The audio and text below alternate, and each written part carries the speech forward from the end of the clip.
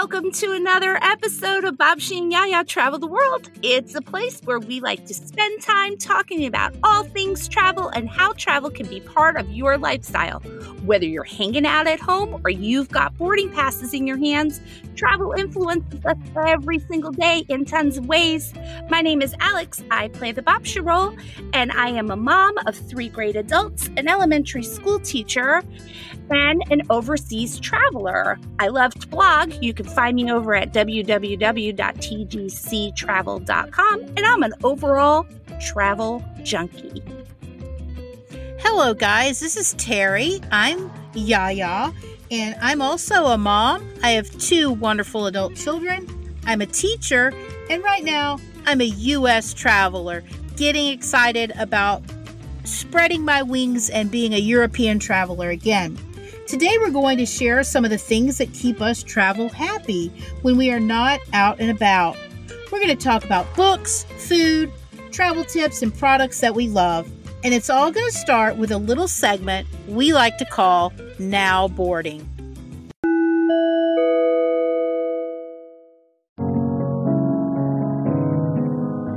So this episode in Now Boarding, we are talking all about our roots, traveling to find information on our genetics and ethnicity. And we do have a couple of really great travel picks for you this week. The first one is is a global book pick, and it's called Finding Your Roots by Henry Louis Gates Jr.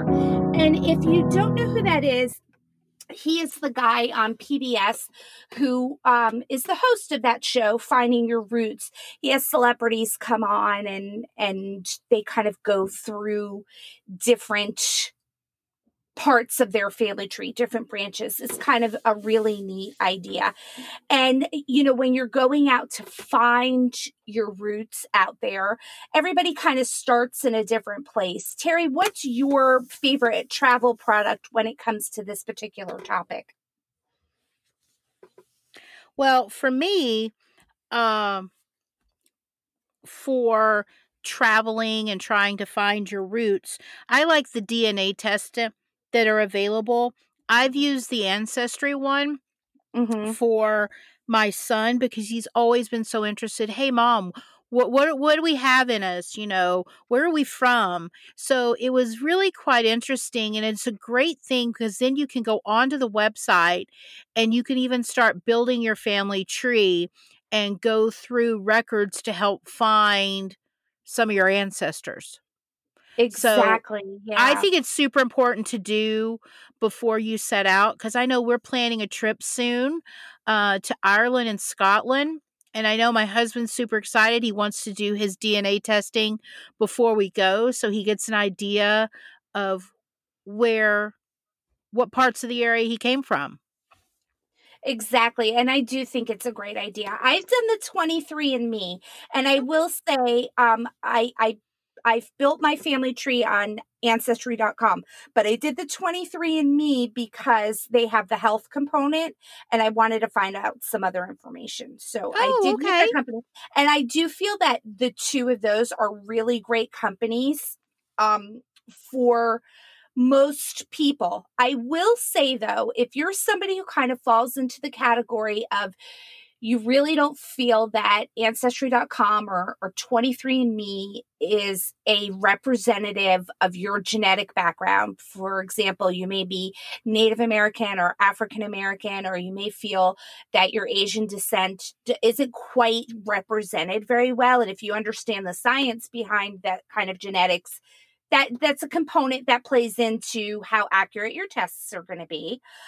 There are many other options. I listened to a really great woman from a company called AfricanAncestry.com, and they really focus just on the continent of Africa, which is a challenge in itself just because of the history that we're dealing with.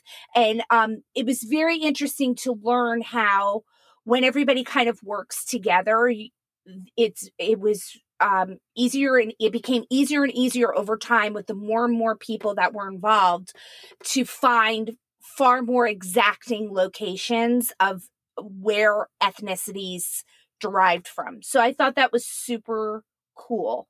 And speaking of Ancestry.com, I will also say that the app on Ancestry.com has gotten a little bit better, and you kind of can use it on the go as reference. It's kind of hard to still add information if you're somebody who's been on that website, and the app can be frustrating because it doesn't let you do near as much. But I will say that the app does work to kind of get reference and check spellings and those kind of things when you're on the road. So I do Right. recommend the app for that reason.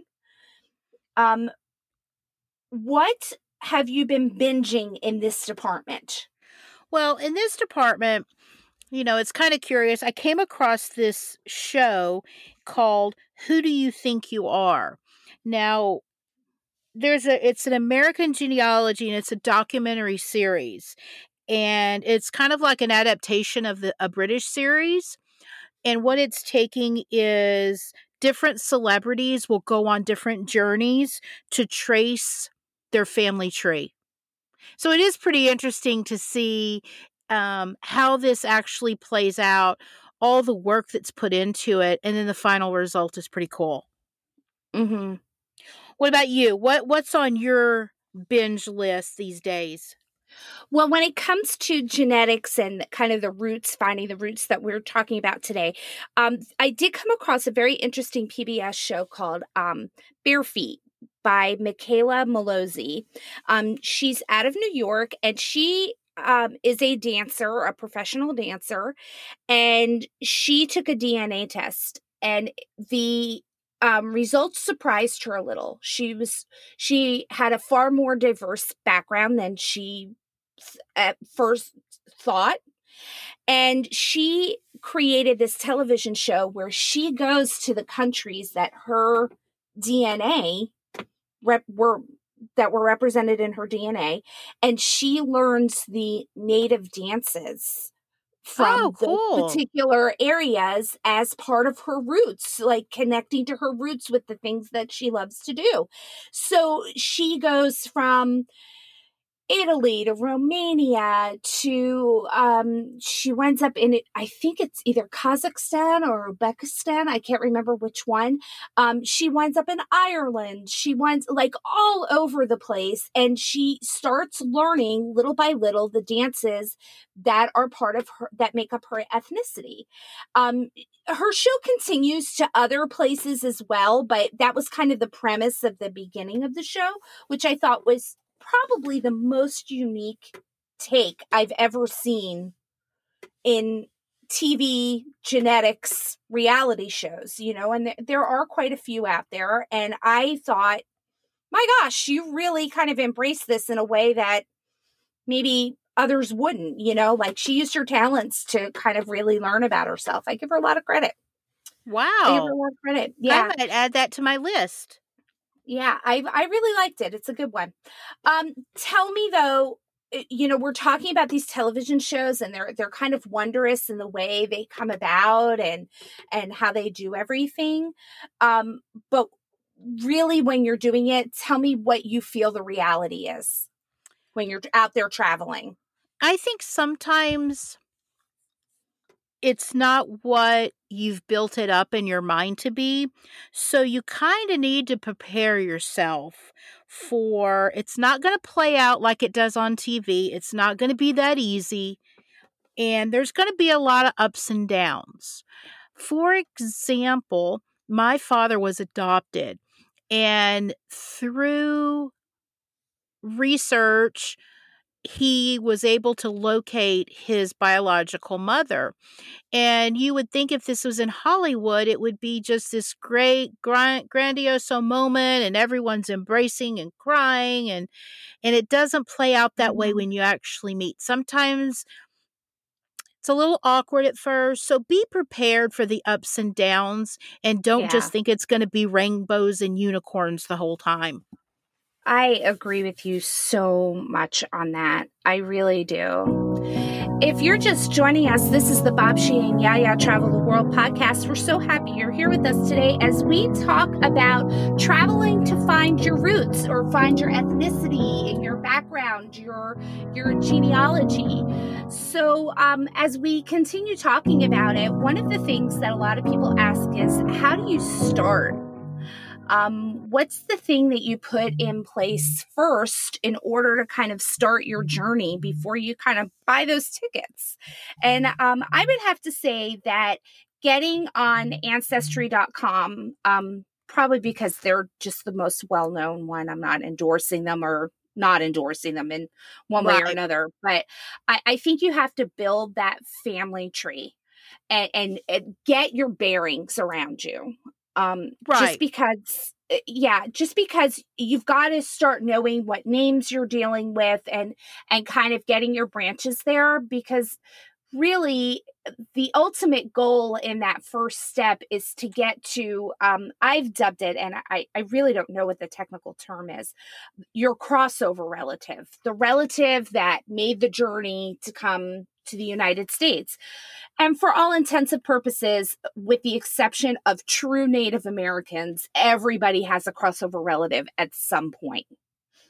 You know, yes. I mean, even if your crossover relative was Eric the Red or Christopher Columbus, you have a crossover relative.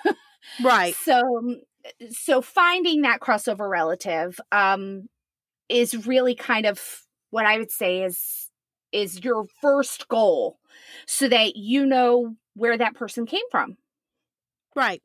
And I think sometimes if you hit a roadblock on Ancestry or any of the other websites you choose to use, then you may need to take that just a little one step further and maybe seek out a professional to help you with this. Yeah, I agree.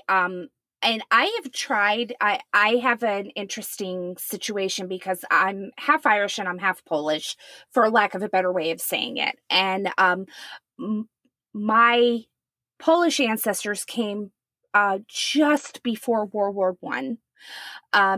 And because they're Catholic, many of those records are potentially destroyed back in Poland because of the war. And my Irish ancestors came during the Great Potato Famine on coffin ships. So again, very, very difficult to find documentation of any kind to kind of put an exact pedigree on exactly where my family comes from. Although with a lot of circumstantial evidence, I was able to figure a lot of things out. That's where I'm at. I'm at the professional genealogist spot. I've kind of used all my other lifelines in all of this. Although I will tell you, I've been to Poland and I've been to Ireland, and I am so happy that I went, and I did feel the connection that I expected to feel because it's part of my genetics, you know. I mean, I definitely felt that. But everybody kind of has different challenges because of all of those ethnic twists and turns. And, you know, we are the melting pot in America, which makes it so much more of a twisty and turny story because, you know, you may have one ancestor from one continent and another ancestor from another, and that is a completely viable situation, and it kind of tears you into two different journeys, you know, so you kind of have to be prepared for that. One of the things that happened in my story was I was able to track down a lot of military service, and I had two great uncles who served in World War I. So I'm going to try to put this story in pretty decent terms. The basic gist of the story is these two great uncles that come from the Irish side of my family, both served in regiments out of New York during World War I. And they both went in at different times. However, as fate would have it, as circumstances created it, they were both killed in battle on the very same day. Bless their poor mother. And it had been they had never come home. They were buried overseas. And for those of you that don't know, this is kind of a really great springboard to find connections overseas. We have something in our country called the American Battle Monuments Commission, and they are very adamant and very loyal to any service members who were buried overseas in American cemeteries.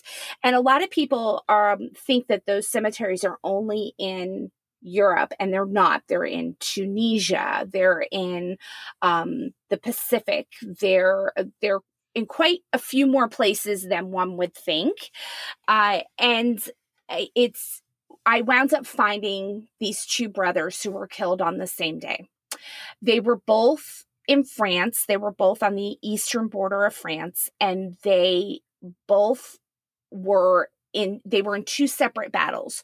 The first one was in the Battle of the Somme, which is very famous, and the second one was in the Battle of Meuse-Argonne, again, textbook famous. And they both had very different circumstances for what happened, but basically died about, I would say, 100 miles apart and within about maybe 5 hours of each other. And for the 100th anniversary of World War I, which was in 2018, my mother and I made our way to France, and we visited these boys for the first time. They had never had a family member visit their grave. And, it was quite an amazing ceremony. So if you have any military experience in your family, and you think that circumstances may show that you have a relative overseas, which I think you would be surprised at how many there actually are. These pristine, lovely oases of resting places exist, and it is an experience like no other. And really, if you've ever heard the term "on behalf of a grateful nation," you will never be so immersed in that phrase as you will when you are in one of those overseas cemeteries. It was amazing, really amazing experience. I have to tell you, I always love hearing your stories because this is your wheelhouse. You have such a vast history and knowledge of where you came from, your ancestors. It's just so enjoyable. So enjoyable. Well, and that's definitely something that we want to come out of the show, is for everybody else to feel that, because it is amazing when you kind of do have a strategy to go in and find those different things that you connect with. I mean, when you walk down a road in Singapore, or you walk down a road in Israel, or you walk down a road in Spain, we want people to feel like they have something to connect with, like somebody that I'm related to could have walked right here too. Yes. And that is a feeling that really is what drives our interest in this, is like that huge connection. And I mean, it's so wonderful. And I know you are really getting ready to kind of make the next step on this journey, because you're taking it off of the paper, off of the family tree, and you're going to travel it now, which is going to be an amazing experience for all of you, because I mean, there's nothing like connecting like that and thinking somebody that I'm related to could have done this exact same thing. So yes, it's find your roots. All about. Find your roots.